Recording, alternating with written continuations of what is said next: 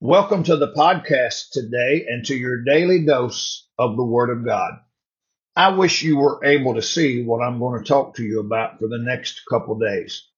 I have in my study a Mr. and Mrs. Potato Head. They were sent to me by someone after I preached on them several months ago because the cancel culture movement wanted to ban them.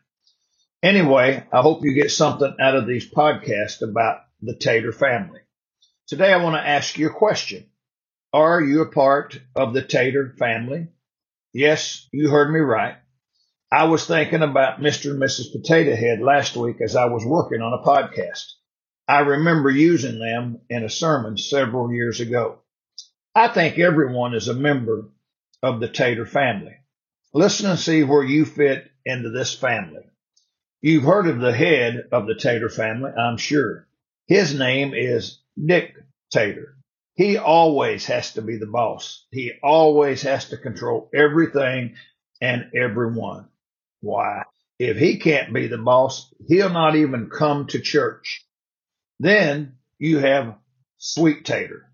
Oh, Sweet Tater, she's as pleasant as she can be. She's so sweet and kind. She really knows how to make everyone feel good. She always wants what's best for the church. Why, she wouldn't complain or say anything negative at all. What a blessing old Sweet Tater is to all of us. Well, you also have in the Tater family, Spectator. Old Spectator, he doesn't get involved. He just watches what everyone else does. He's pretty good at criticizing, but not very good at helping out. Why, he'd sit and watch all day and never offer to help. There's also Imitator. Oh, Imitator, she has to imitate everything around her. She wants her church to be like the church down the road. She wants the music to be like another church. She wants her preacher to sound like a televangelist. Bless Miss Emmy's heart, she always wants to be like someone else. Well, let's not forget today about old Rotator. He is always changing. He's here for a while, then he's gone. He believes this for a while, and then he changes. Old Rotator changes with the wind.